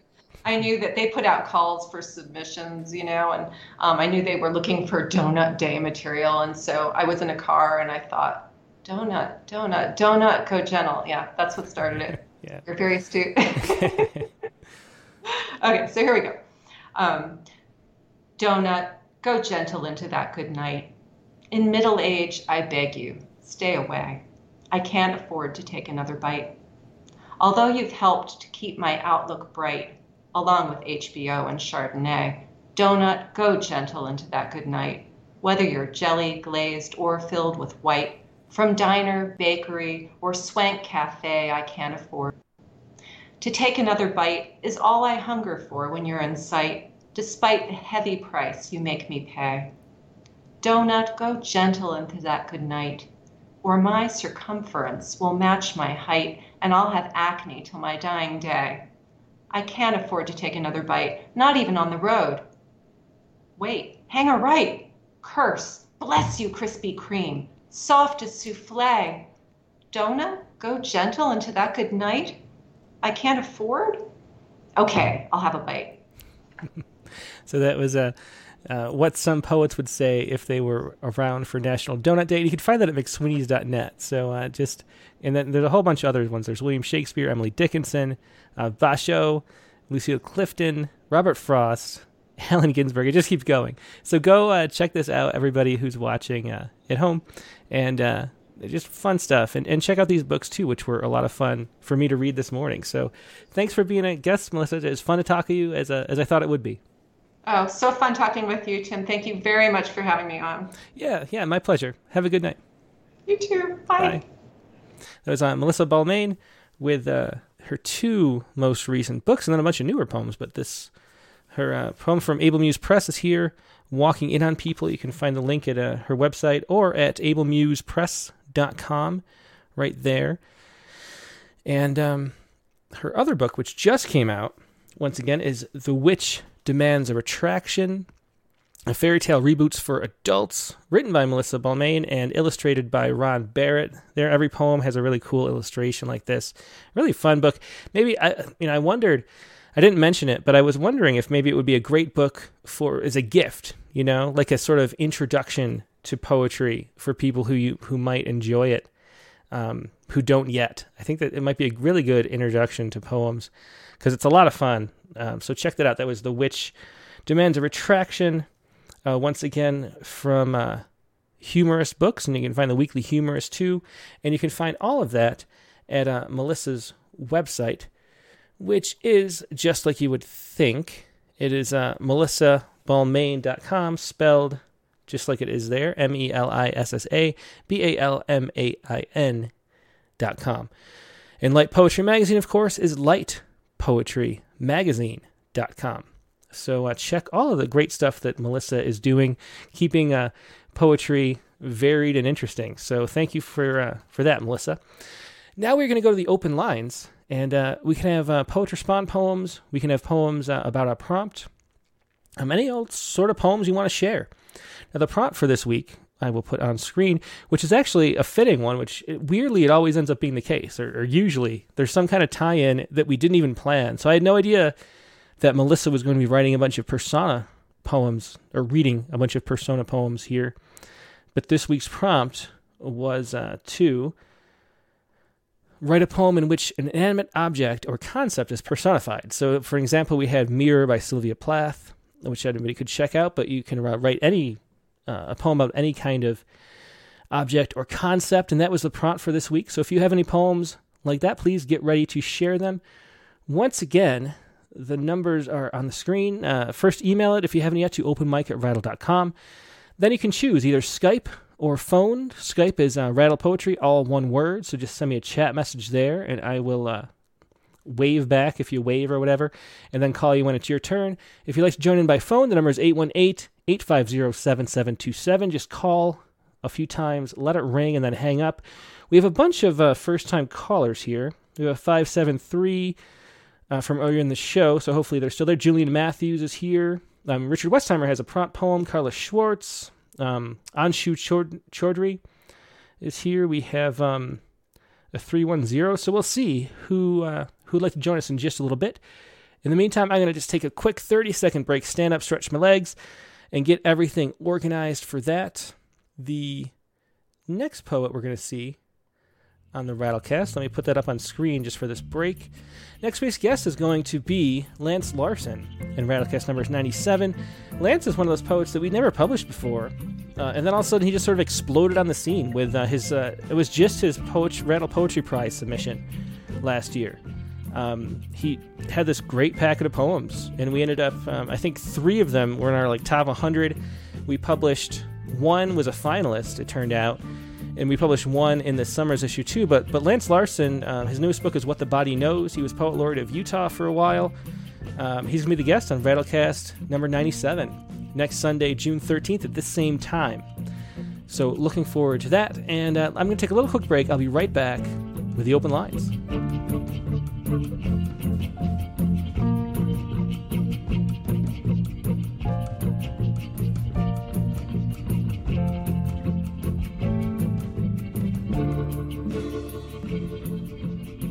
And I'm back. Thanks so much for giving me a little bit of time to stand up. I don't like sitting in a chair for too long. Now let's go to the open lines. But first, let's go to the poems that we wrote for the prompt. Once again, this week's prompt was to write a poem in which an inanimate object or concept is personified. And my poem here is Railroad Tracks. Here we go. This is from me. Railroad Tracks. Side by side, we lie level on a bed of stone. When you, my other rail, pull me to the right, I pull you back. But when I'm bending far, I too feel the tug of the tie beneath me. In this way we cross the desert. Hot to the touch in the heat of the day, the children lay coins on our backs. Soon the weight of the world will be rushing between us in screeching sparks. But first the thundering hum of our harmony, and then how long it lingers after. That was my little persona poem, Railroad Tracks. I think, is that what I called it? Railroad Tracks? Yeah, Railroad Tracks. And then this is Megan's prompt poem for this week. Oops, that's my Saiku. Where's Megan's? Here's Megan's. This is Punishment Does the Dishes. And Megan told me that she picked this word up from a random word generator. Punishment does the dishes. Every plate gleams with potential, so he draws the curtain. In the dim light, small cracks appear in the porcelain like lines on faces that have known too much grime and scrape. Steel wool chafes his hands, and still he scours, but nothing removes what appetite has wrought. So he lifts the dish, gentle as a mother, lets it drop to watch it shatter. And that is Megan's persona poem, Punishment Does the Dishes. Interesting concept. Good poem there. We will do our Saiku still at the end of the show, but let's get to some more open lines.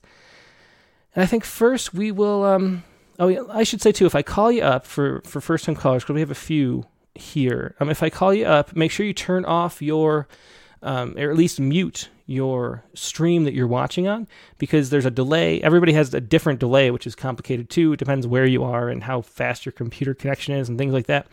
So make sure you hang up, otherwise you'll be confused because you're talking to 2 of me at once, and that's nobody wants to do that.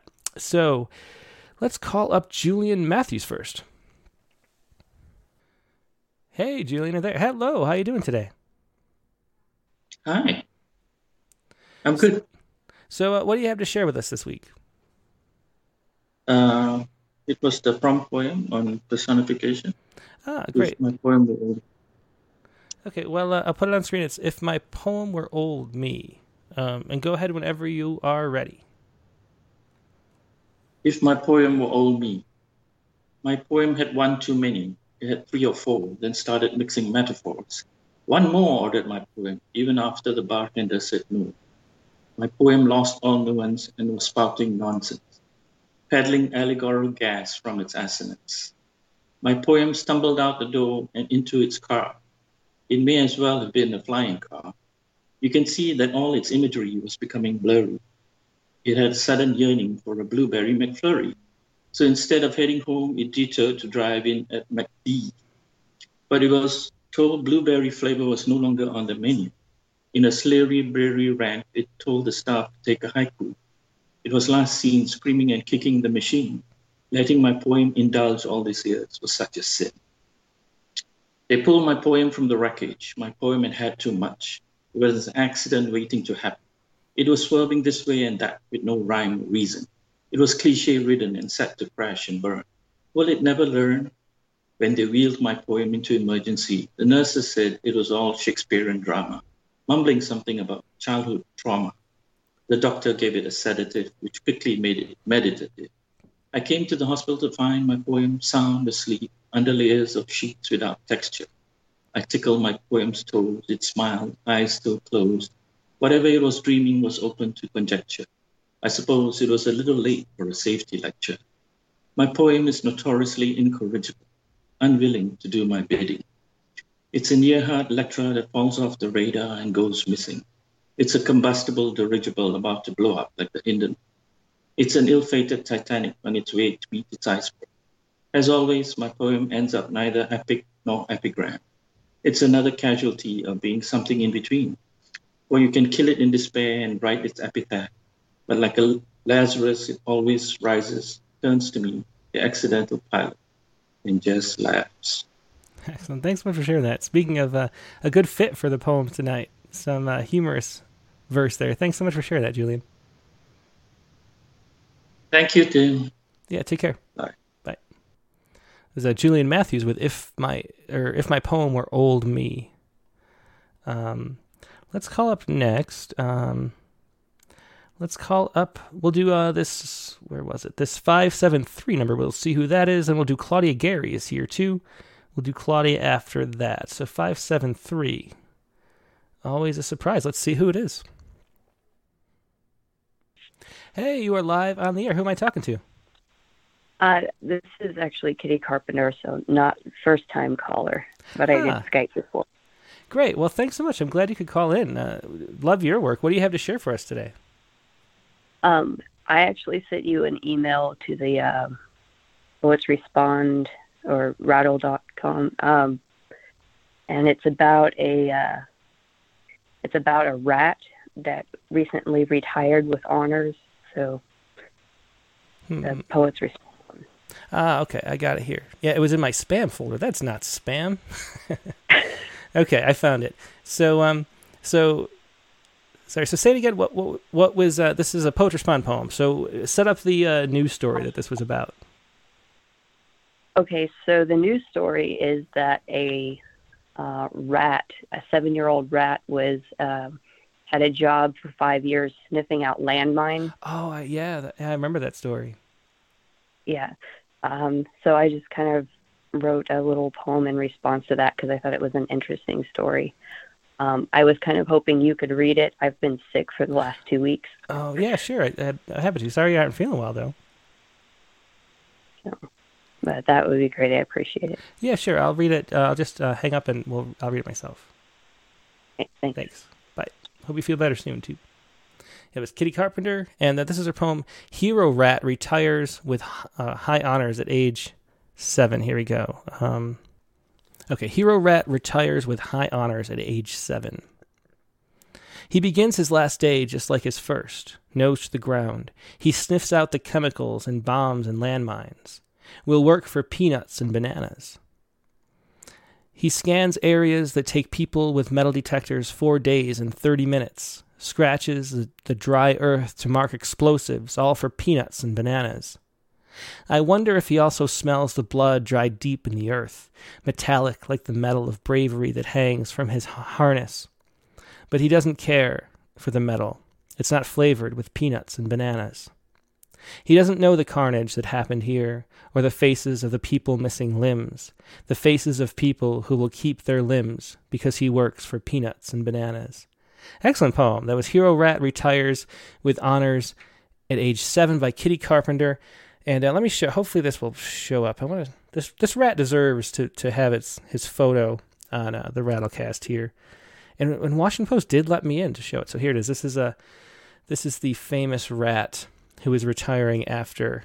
It's Magawa, Cambodia's hero rat, retiring after sniffing out landmines for 5 years. And look at that guy. What a hero. So thanks for sharing that, Kitty. Excellent poem. Now let's see. So let's call up next.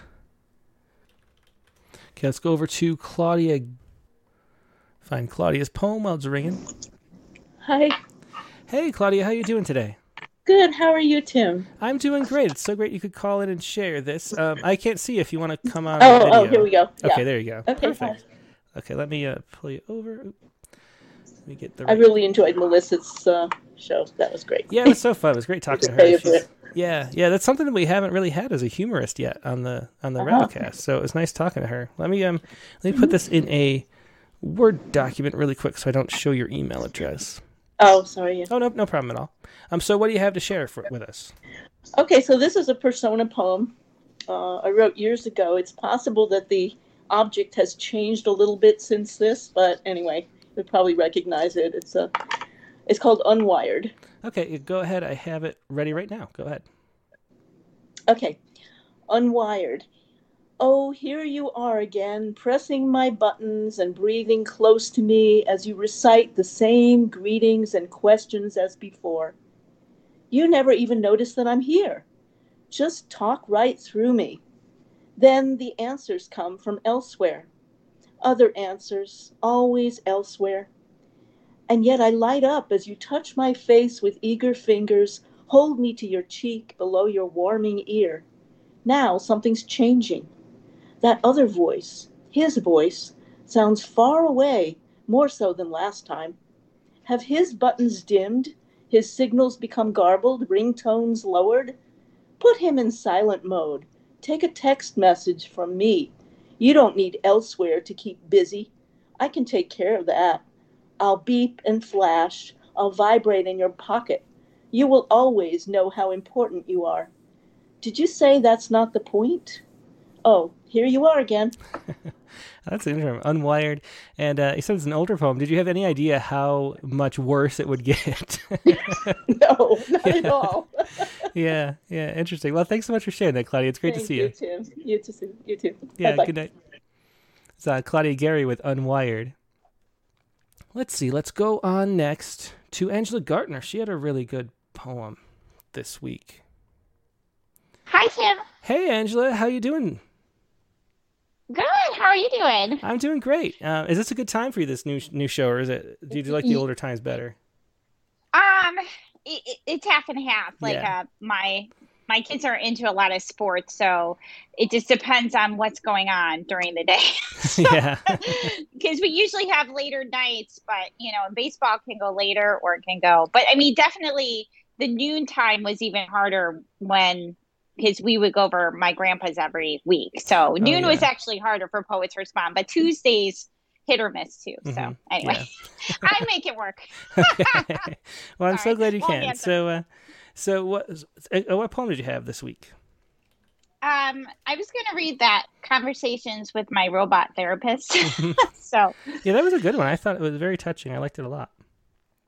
Thank you. And I'm just so fascinated with AI. I think it's have you seen that movie Her? I did. Yeah, that was a good movie. And it was good. And you know what? I think I've been fascinated with AI since the paperclip. Remember the Microsoft paperclip? And mm-hmm. And like he was so helpful and joyful. And but I just think robots are very interesting. And like this robot, it's a Poets Respond poem, and it's about the therapist robot. And I actually signed up for it. Just mm-hmm. I've never actually been in therapy, but I'm like, hey, and I think this year, with a lot of things going on, I've thought about it, and I'm like, hey, let me, take a look at it. But it's definitely a different, I think you still need in person. I think it might be something for someone who wants to have a little fun and a conversation, but it's definitely, I feel that if you're dealing with deep grief or anything, I think you need a more of an in-person. But I mean, it could still be fun for somebody. So yeah, it's interesting. And then for everybody at home, though, that's Woebot, WOE bot, Woebot. I know, Woebot. Yeah, I mean, interesting name too. But yeah, I wonder too if it's just practicing speech. Like the reason why you could sign up for free probably is because your dialogue with it is like training it too at the same time. So very interesting. Yeah. I wonder if it'll actually be beneficial for people or not. Maybe, for people who don't have anyone else to talk to, and mental health services are so tough, in the United States, especially, to find and let alone afford. So, maybe it can do some good. I don't know. It was an interesting thing to think about, but, this was Conversations with My Robot Therapist, whenever you're ready. Yeah. And, just to preface this is I kind of combined things. It's not an actual conversation, but it definitely I was thinking of a lot of things, and as I was doing it, and it didn't give me as awesome answers so that I did, but I maybe this is what I don't know if it's. Therapy is kind of funny. Like, is it what answer are we expecting? And I think even with a robot, you are expecting something different. And I wonder if it's the same thing for if you're doing it in person. Anyway. Yeah. Right. Yeah. Okay. Conversations with My Robot Therapist. Bot. Checking in on your day. Me. I saw another post about kids. Smart mind with perfect grades. Sorry to hear. Oh, bot. Sorry to hear. They will do better next time. Me. I'm tired of my fluffy pillows. The birds outside keep chirping. Bot. Sorry to hear. Change your sheets and close your windows. Bot. Is there anything else? Me. I don't care about my friends. I miss him. Bot. Sorry to hear. You are brave to talk about your pain. Me.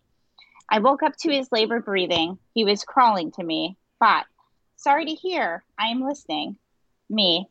I had a doctor's appointment that day. He's gone before we got him to the hospital. Bot.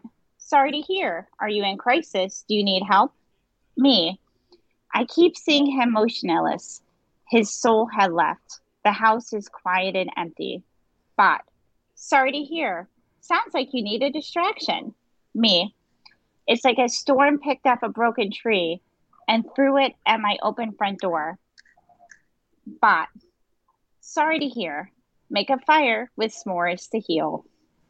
Yeah, thanks for sharing that, Angela. It's a really interesting poem because it illuminates the I don't know, the way it might go or something. I don't know. It was very interesting. So thanks for sharing that. Thank you. And I'm sorry if you heard my dog. I'm not sure if you heard. That's okay. We like dogs around here. Okay. What's his name, by the way? His name is Sweet Baby Ray. Uh-huh. So. Great. Well, tell him I said good night. Okay. Bye. Thank you, Tim. Yep. Bye-bye. Bye. So Angela Gardner with Conversations with My Robot Therapist. Let's see. So let's call up. Oh, here is Carla Schwartz, too. Let's get Carla in. Then we have Richard Westheimer. And we'll see. So Carla Schwartz. Calling up Carla. She has marriage, 2 signs. Hey. Hey, Carla. How you doing tonight? Just gonna cancel the audio here. Okay. Hi. Hey, yeah. How you doing tonight? How are you? I'm great. What do you have for us? Okay, so I wrote this poem. I after listening to Melissa, I thought, okay, I'll bring. And you were saying how you were lamenting lack of humor poems. Mm-hmm. This is a poem that I wrote maybe 2 years ago, and I feel like it's humorous. So I thought I would read it. Okay, yeah, let's and go it's ahead. called Marriage, Two Signs. Driving south on Route 3, just over the Massachusetts line, I saw two signs, hand-painted in red: Drain the Swamp, Probe Obama. The first sign made me think of our front yard in flood this time of year, deep enough for the Mallard couple to dive happily, dive and dive, oblivious to my snapping photos and how, before seeing them there, dining together in marital bliss, I have contemplated ways I might try to drain our little swamped lawn, digging gullies or laying down stones, sand, but the Mallards seem to be doing a fine job. Each day, a little less water in the yard. I didn't want to drain the swamp anymore. Rather, I wondered how the ducks would fare when the yard dried up. The second sign reminded me of Becoming, Michelle's autobiography, how she laid out her love for all to read, poked, prodded, probed even, so that not only was Michelle likable, her sometimes self-centered, nerdish, cigarette-smoking husband was likable, no, lovable too, and as a reader, you entered their love, understood no one else would probe his almost hairless chest, kiss his lips, or gyrate hips on the dance floor. I did not want to probe Obama. That's Michelle's domain. And I thought, probe on, Michelle. Obama, probe on. Well, thanks for sharing that. Carla, I was trying not to laugh and interrupt you. That was a funny poem, too. Thanks for sharing it. Thank you. Okay, take care. Yeah, me too. Good night. This is Carla Schwartz with Marriage, Two Signs. Okay, and now Richard Westheimer has a prompt poem, too. That might be, let me check to make sure we got everybody else, too, as I call Richard up. But I think he is the last caller, and the timing is perfect, so. Hey, Richard, glad to have you back. Thanks, Tim. Appreciate the invite. Boy, funny poems. That Dylan Thomas send-up just had me laughing out loud. Yeah, that one line, the do not go gentle enough. I can't even think of that line without laughing. That's funny. Yeah, it was good. And one of the things I learned tonight is that funny is a craft. Mm-hmm. I was thinking I got no funny muscles, but the way Melissa talked about it, it's a craft. It can be... that's true. That's a really good point. That you think that you're not good at stuff, which is a self-fulfilling prophecy. So exercise that muscle. Your sweet baby Ray, that got you at least 5 points. Thanks. So I had a lot of trouble with this one tonight, but I found in a personified trash can here. Okay, let's go hear it whenever you're ready. Okay. What the trash can contains. The old trash basket stands in the corner alone, beneath the spot where the landline once hung. Mute, it remembers everything thrown in its oil-stained maw, newspaper headlines, like the day after John Lennon was shot when I sang Imagine to our baby. If the can sensed I sung off-key or that Lennon was a god who decided to stop being a god, it didn't say, just like it didn't tell on me when I stuffed kid-forbidden snack wrappers under the daily refuse.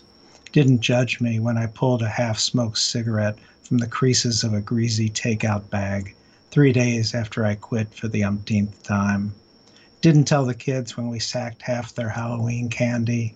When Grandma came over, it kept its counsel. Didn't say most of her chintzy Christmas toys broke before New Year's, wound up among the dirty diapers.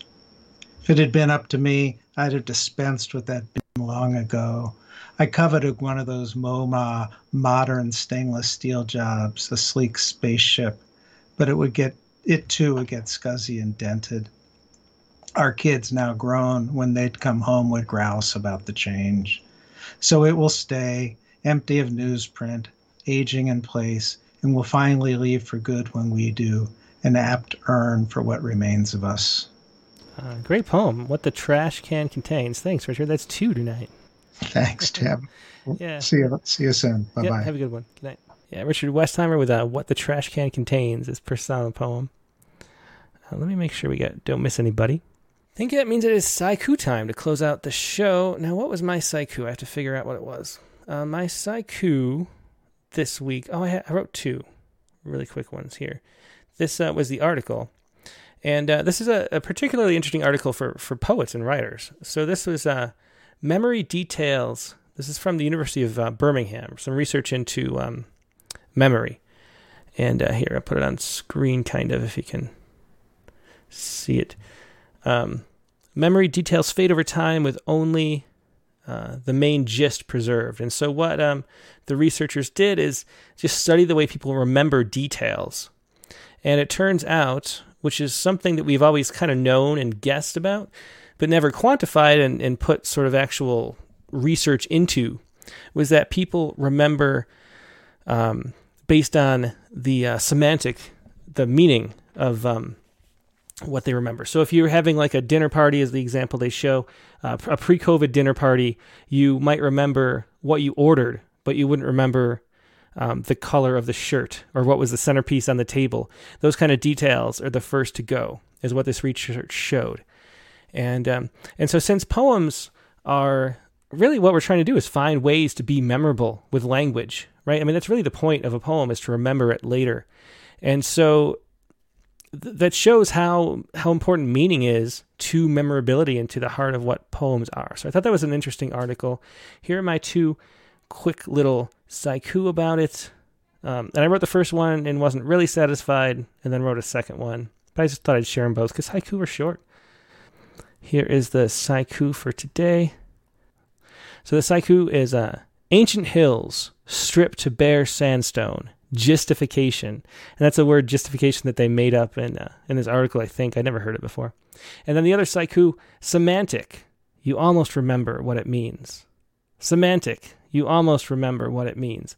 That is my Saiku about memory and the details of memory fading over time. And that is the Rattlecast for today. So glad you could join us as always. Now, before we go, let me let you know that next week's guest... Oh, wait, before we do next week's guest, I almost forgot.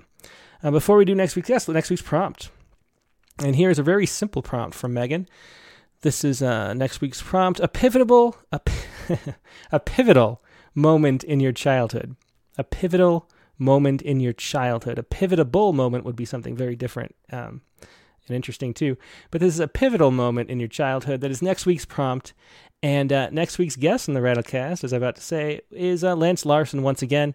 Lance is a poet that we published two poems for the first time this year. There was an excellent poem, And So I Ran, which was very close to winning the Reader's Choice Award. Kitty Carpenter ended up winning, but it was a great poem among the finalists for last year's Rattle Poetry Prize. His newest book is What the Body Knows, and he has another book that he sent too. He has a poem in the current issue of Rattle, Urine Poem. And just an excellent poet from Utah. We'll be talking to him on Rattlecast number 97 and sharing poems about pivotal moments in our childhood. And that'll be next week at the same time. It's 8 p.m. Eastern, 5 p.m. Pacific. Hope to see you then. We'll see you for the Critique of the Week 2 on Friday, like always, in the meantime. But I hope you have a good week, and I will talk to you later. Goodbye.